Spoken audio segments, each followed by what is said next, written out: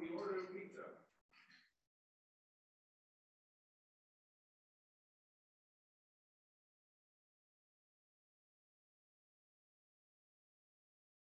Hopefully, yeah.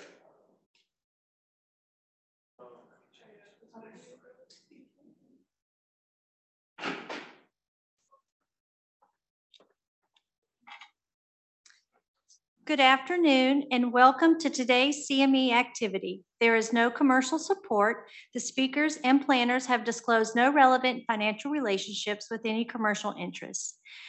You will receive a SurveyMonkey link after today's activity, and if you're viewing online, the evaluation link will be listed in the links icon at the bottom of the screen.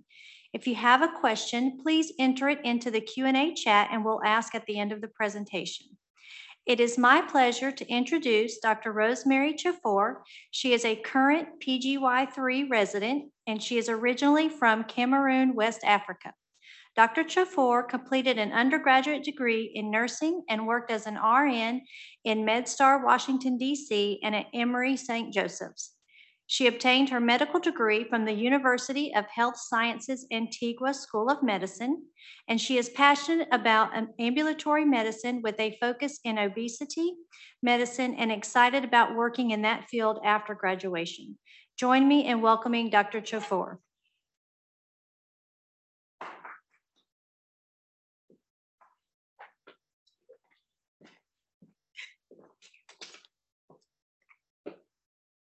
Good afternoon, everyone. I am Rosemary Chofor, PGY-3 internal medicine resident. Thank you all for coming to the talk this afternoon. I have no financial disclosures for this activity today. Just a brief summary of what we're gonna go over. So I have a clinical scenario. I'm gonna go over definition of polypharmacy and deprescribing, epidemiology prevalence, risk factors for polypharmacy. We're going to talk a little bit in depth about deprescribing.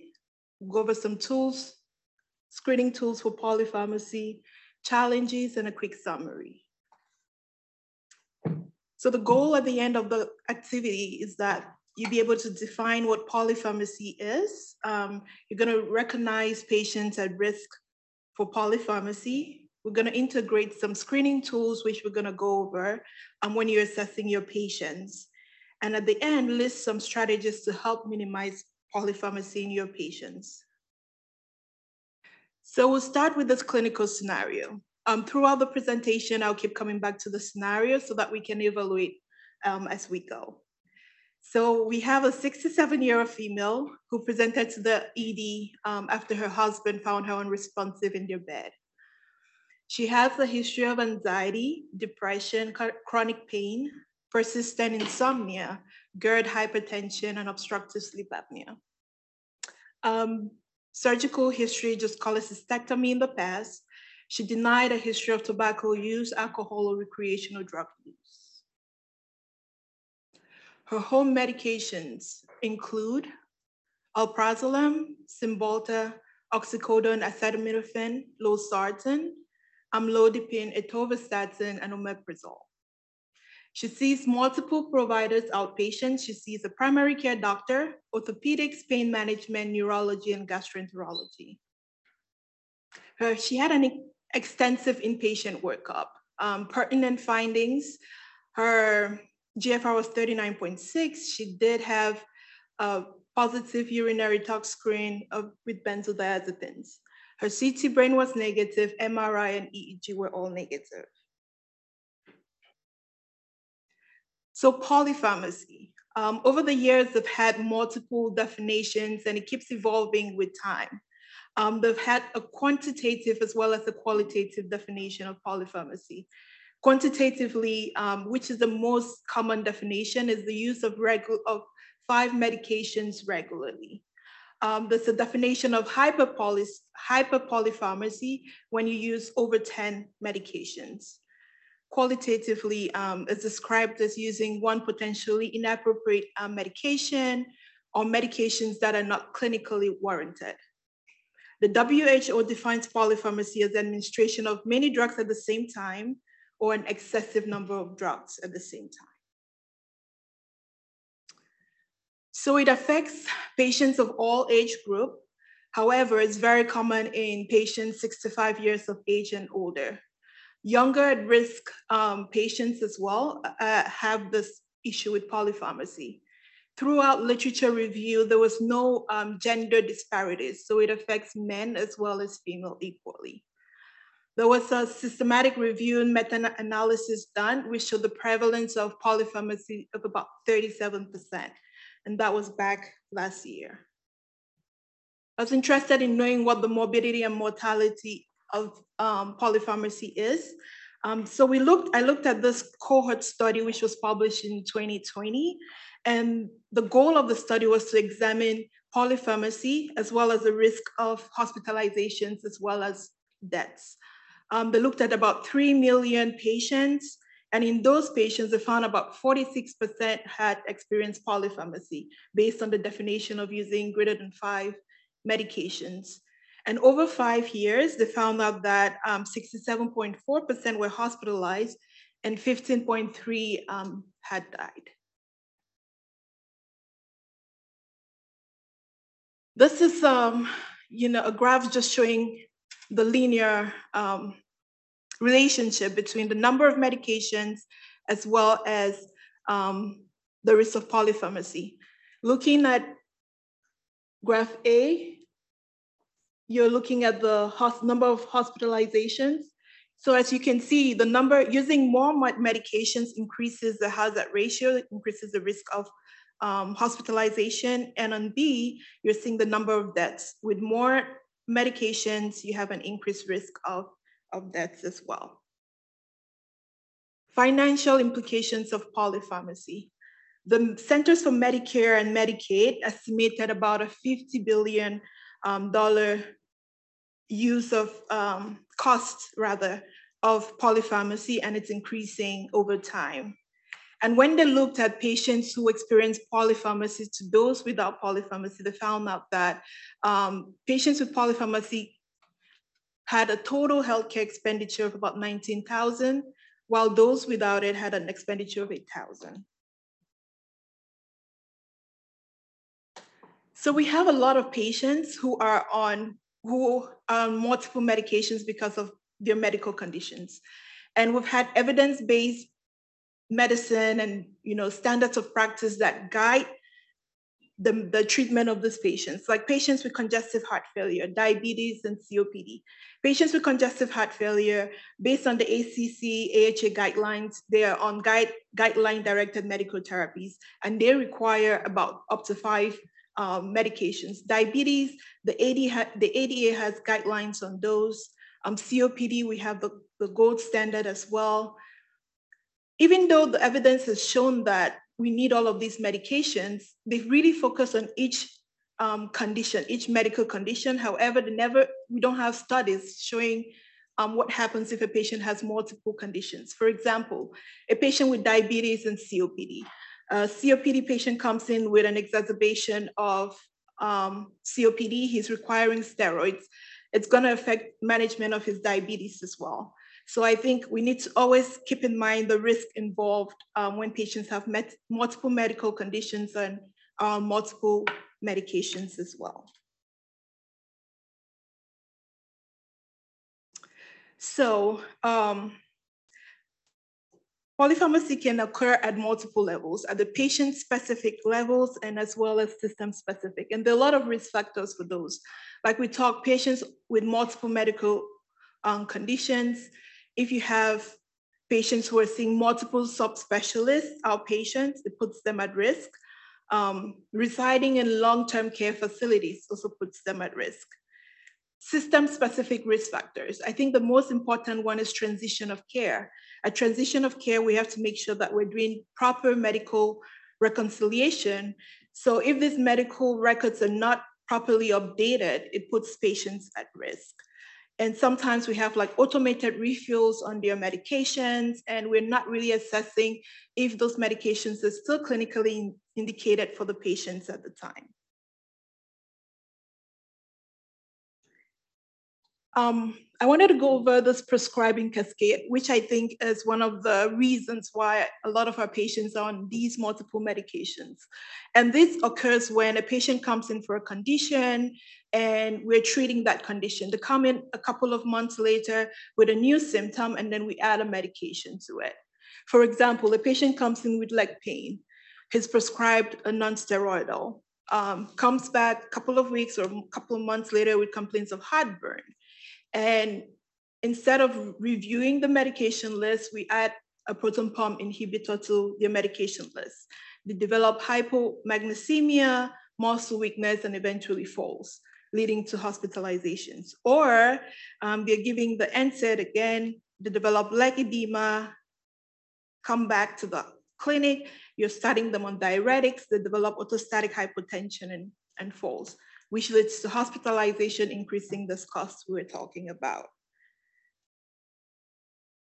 So we'll go back to a clinical scenario real quick, just to assess the risk factors our patient had. A summary of the patient in the beginning: she's 67 years old, history of anxiety, depression, pain, insomnia. She's on all of these medications: alprazolam, Cymbalta, oxycodone, acetaminophen, losartan, omeprazole. She follows up with multiple providers, and she had an extensive inpatient workup. So looking at that patient, identifying her risk factors. Her age is 67, and like we said, it's very prevalent. Polypharmacy is very prevalent in patients over 65 years of age. She had multiple medical conditions, and she follows up with multiple providers outpatient.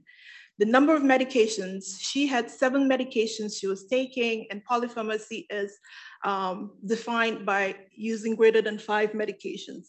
The reason I left 7 medications is because we're not usually alerted to polypharmacy unless we see a long medication list for the most part. So every time you see your patients and you think, they have over 5 medications, you want to think polypharmacy, what can I do to cut back on medications if clinically indicated? And based on our patient, she had this hospitalization with increased financial burden as well. So some consequences of polypharmacy: mortality, which we talked about in the beginning, increased risk of falls, and we see this mainly in our elderly patients. And the falls leads to hospitalizations in most cases. Adverse drug reactions or drug-drug interactions, increased length of stay in the hospital for these patients, and increased readmission rates as well.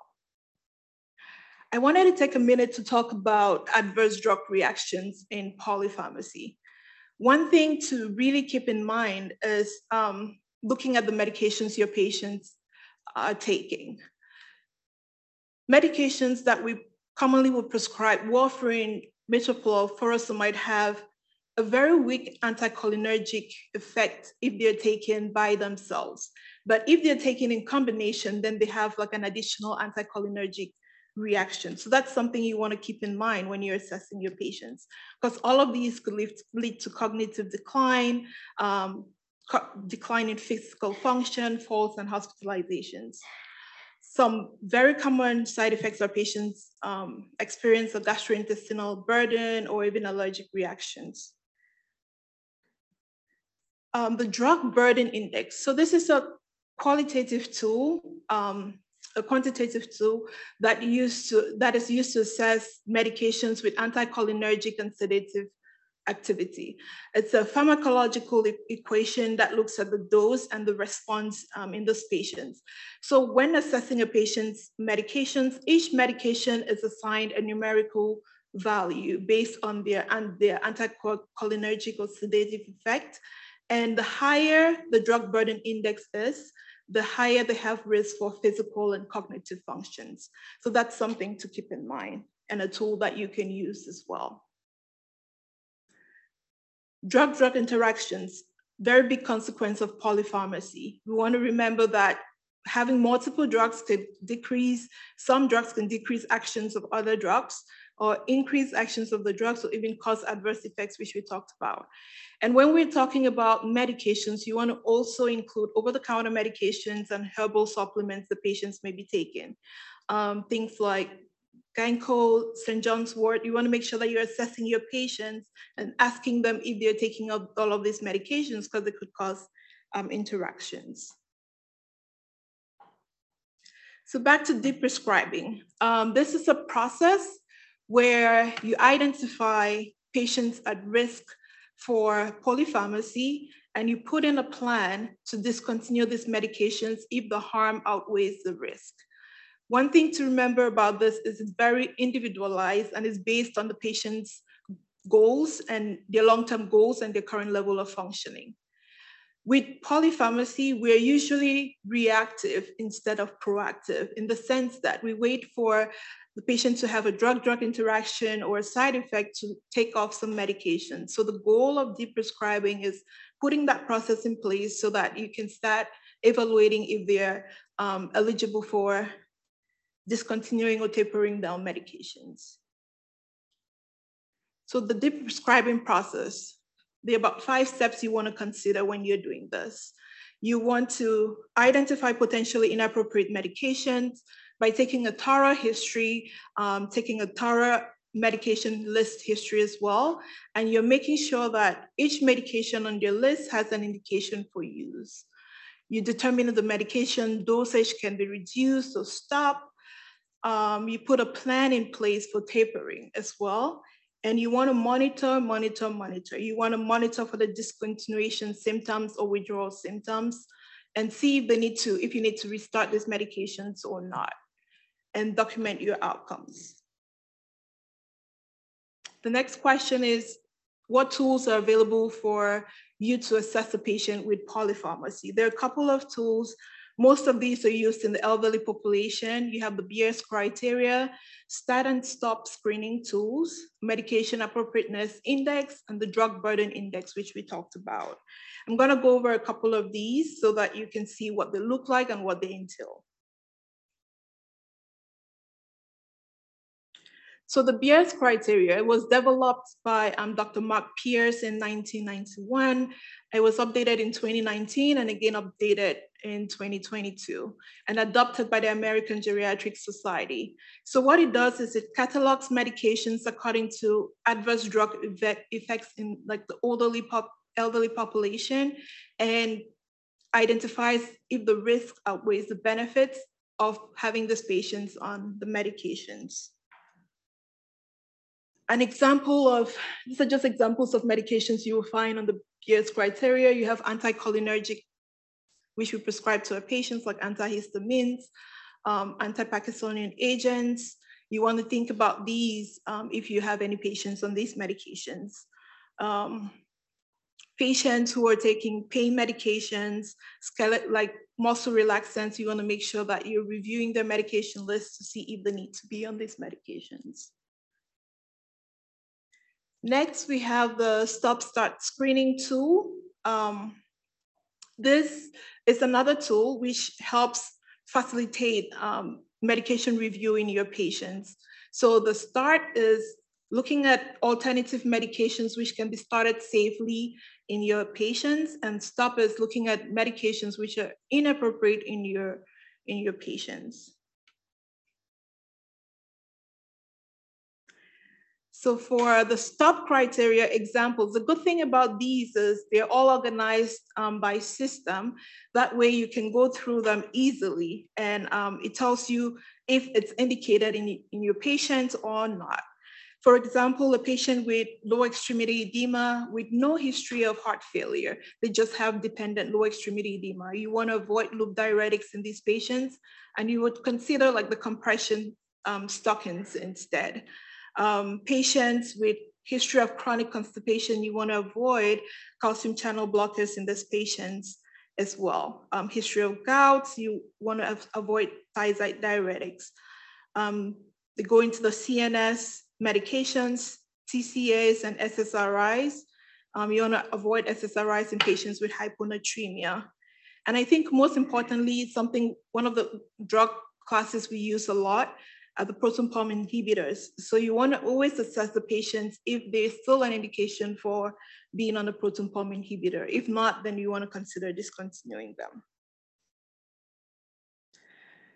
With the START criteria, you're looking at medications that you can safely start in patients if indicated. For example, let's say a patient has a history of coronary disease, coronary cerebral or peripheral vascular disease, and they need a statin. Then you can go ahead and start those. Patient has osteoporosis and you have calcium, start them on calcium vitamin D.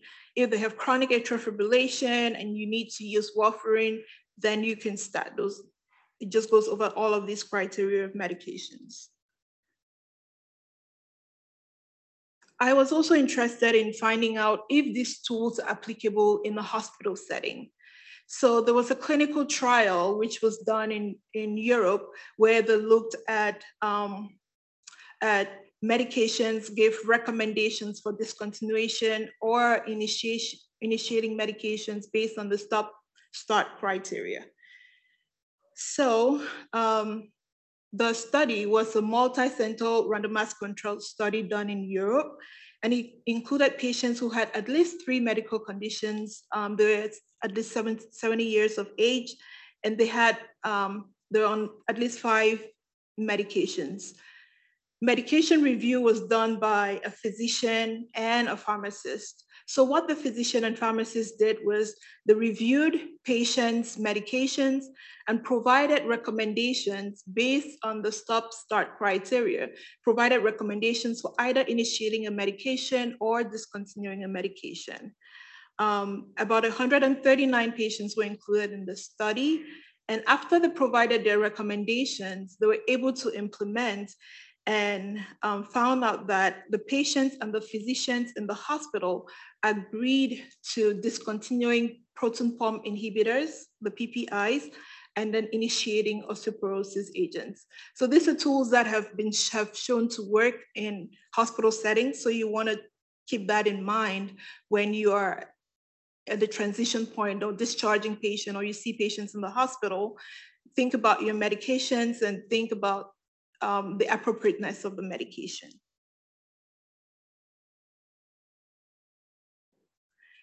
I'll go back to a clinical scenario again, just looking at the patient. We know a lady who came in with anxiety and depression, the list of her medications she was on. So we'll review those medications and see which ones we're able to take off or at least recommend tapering down. So using the STOP screening tool, if you look at alprazolam, you want to avoid that in older patients if you can, especially those with impaired renal function. You can start like a tapering program for them if you need to. You look at oxycodone, acetaminophen, which is on. You want to think about alternatives for her if you can. Omeprazole, after she's completed 8 weeks of therapeutic treatment, you want to assess, is there still an indication for this medication? Some strategies to prevent polypharmacy. You want to make sure that you have an accurate medication list and medical history whenever possible. When the patients come into the office, encourage them to bring in all their medications, prescriptions, over-the-counter supplements, or anything else they're taking. You want to review any changes with the patient and the family, and make sure that each medication has an indication for prescribing. Other things you want to consider is that you want to avoid starting medications to combat a potential side effect, like the prescribing cascade we went over. So if a patient comes in with a symptom, you want to assess your medications to see if there's anything that was recently started and something that could be potential adverse effects from that medication. Some challenges or some barriers to deprescribing. They can be patient-centered or system-wise. Patient-centered, I think the biggest barrier is patient resistance. They've been on medications for so long, a doctor told them, you're gonna be on this medication, lifelong, and they're very resistant to that change. Loss of control, for example, is another barrier to deprescribing, because these patients, let's say, for example, a diabetic patient has been checking blood sugars at home, and they get to a point where they're at goal and you're tapering down their medications, and they're very scared to lose that control because they have a system or a routine in place. System-wide barriers, I think the biggest one is the time constraint. We usually have about 15 minutes to go over medications with patients. One thing you can do to combat that is use your resources around, use your clinical pharmacist, schedule an appointment for the patient to come in just for medication review.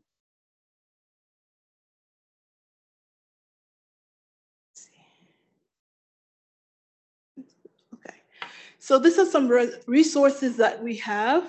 They're very, very good resources, and you can find them online. First is the deleterious.org. It provides patients as well as clinical materials for the patients. Patients who are resistant to stopping a medication, they can go on there. They have really good resources, which they would be able to understand. It provides evidence-based guidelines as well, including guidelines on proton pump inhibitors, antihyperglycemics, how to discontinue them if needed. The website also has like webinars and pamphlets. If you're interested, you have all that information there. MedStopper is another good resource for deprescribing or decreasing your patient's medications. It's a 3-step process. It's quite easy. You put in whatever medication you want or you're curious about in your patient, and it gives you a tapering schedule. For example, a patient comes in with a benzodiazepine and you're not sure, you're thinking about tapering it down, it gives you an approach to doing that. Some other things that we use usually are the Choosing Wisely campaign. We know about those. Drug facts and comparisons, that compares multiple medications at the same time. And we usually would use Lexicom or Hippocrates. The future of polypharmacy. There is a Canadian study going on now where they're trying to integrate artificial intelligence into polypharmacy. So they have 3 different arms to the study where they have the specialists in artificial intelligence coming up with an algorithm to detect patients with polypharmacy. They have a health axis or arm where they're looking at the indicators for polypharmacy and putting in health surveillance and clinical guidelines that will help with the study. And the last arm is a law and ethics arm or axis, because you want to make sure that all of these are ethically appropriate when you're implementing this. So I'm curious to see what that shows. In summary, if a patient comes in and the patient has 5 or more medications, you want to think polypharmacy. And then you think about the tools that are available for you. You have the PS criteria, the stop-stat screening tools as well. Transition of care is the best point to decrease polypharmacy. So while you're discharging your patients, you're reviewing medication lists, you want to see if there's still an indication for those medications and you're discontinuing those that you need to. One thing you also want to keep in mind is the pharmacology of the medication. You want to think about the patient's age. You want to think about method of elimination. Do they have any renal disease or any hepatic disease that would impair the medications when you're prescribing these medications? And lastly, you want to think about the patient's goals of care and life expectancy, because all of these has to be individualized to the patient and what the patient wants. These are my references. I want to give a special thanks to my mentors, Dr. Manna, Dr. Bearfield, and I also want to thank Dr. Riaz for helping me with this presentation. Thank you all for coming, and if you have any questions, I will take them.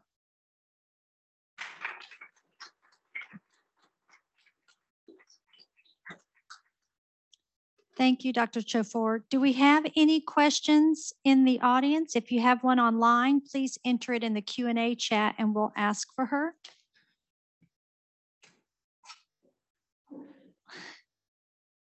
Nothing? Okay. Oh, here we go. We have one down here.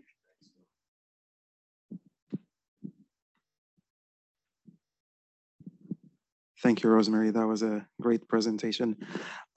Is there a specific guideline on how frequent patients should come up for follow-up visits based on the number of medications they're on? Like you said, polypharmacy is more than 5 medications, and most of the patients we have are at least on 5 or more.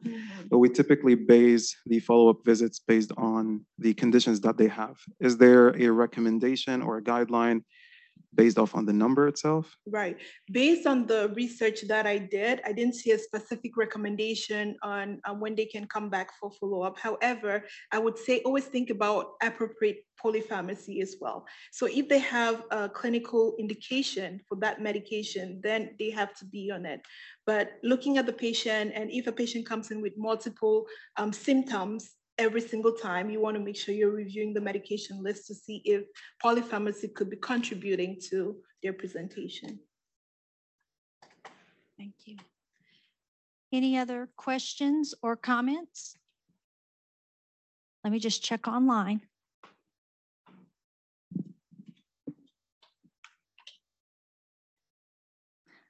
Okay, I think we're good. Thank you, Dr. Chofor. Thank you.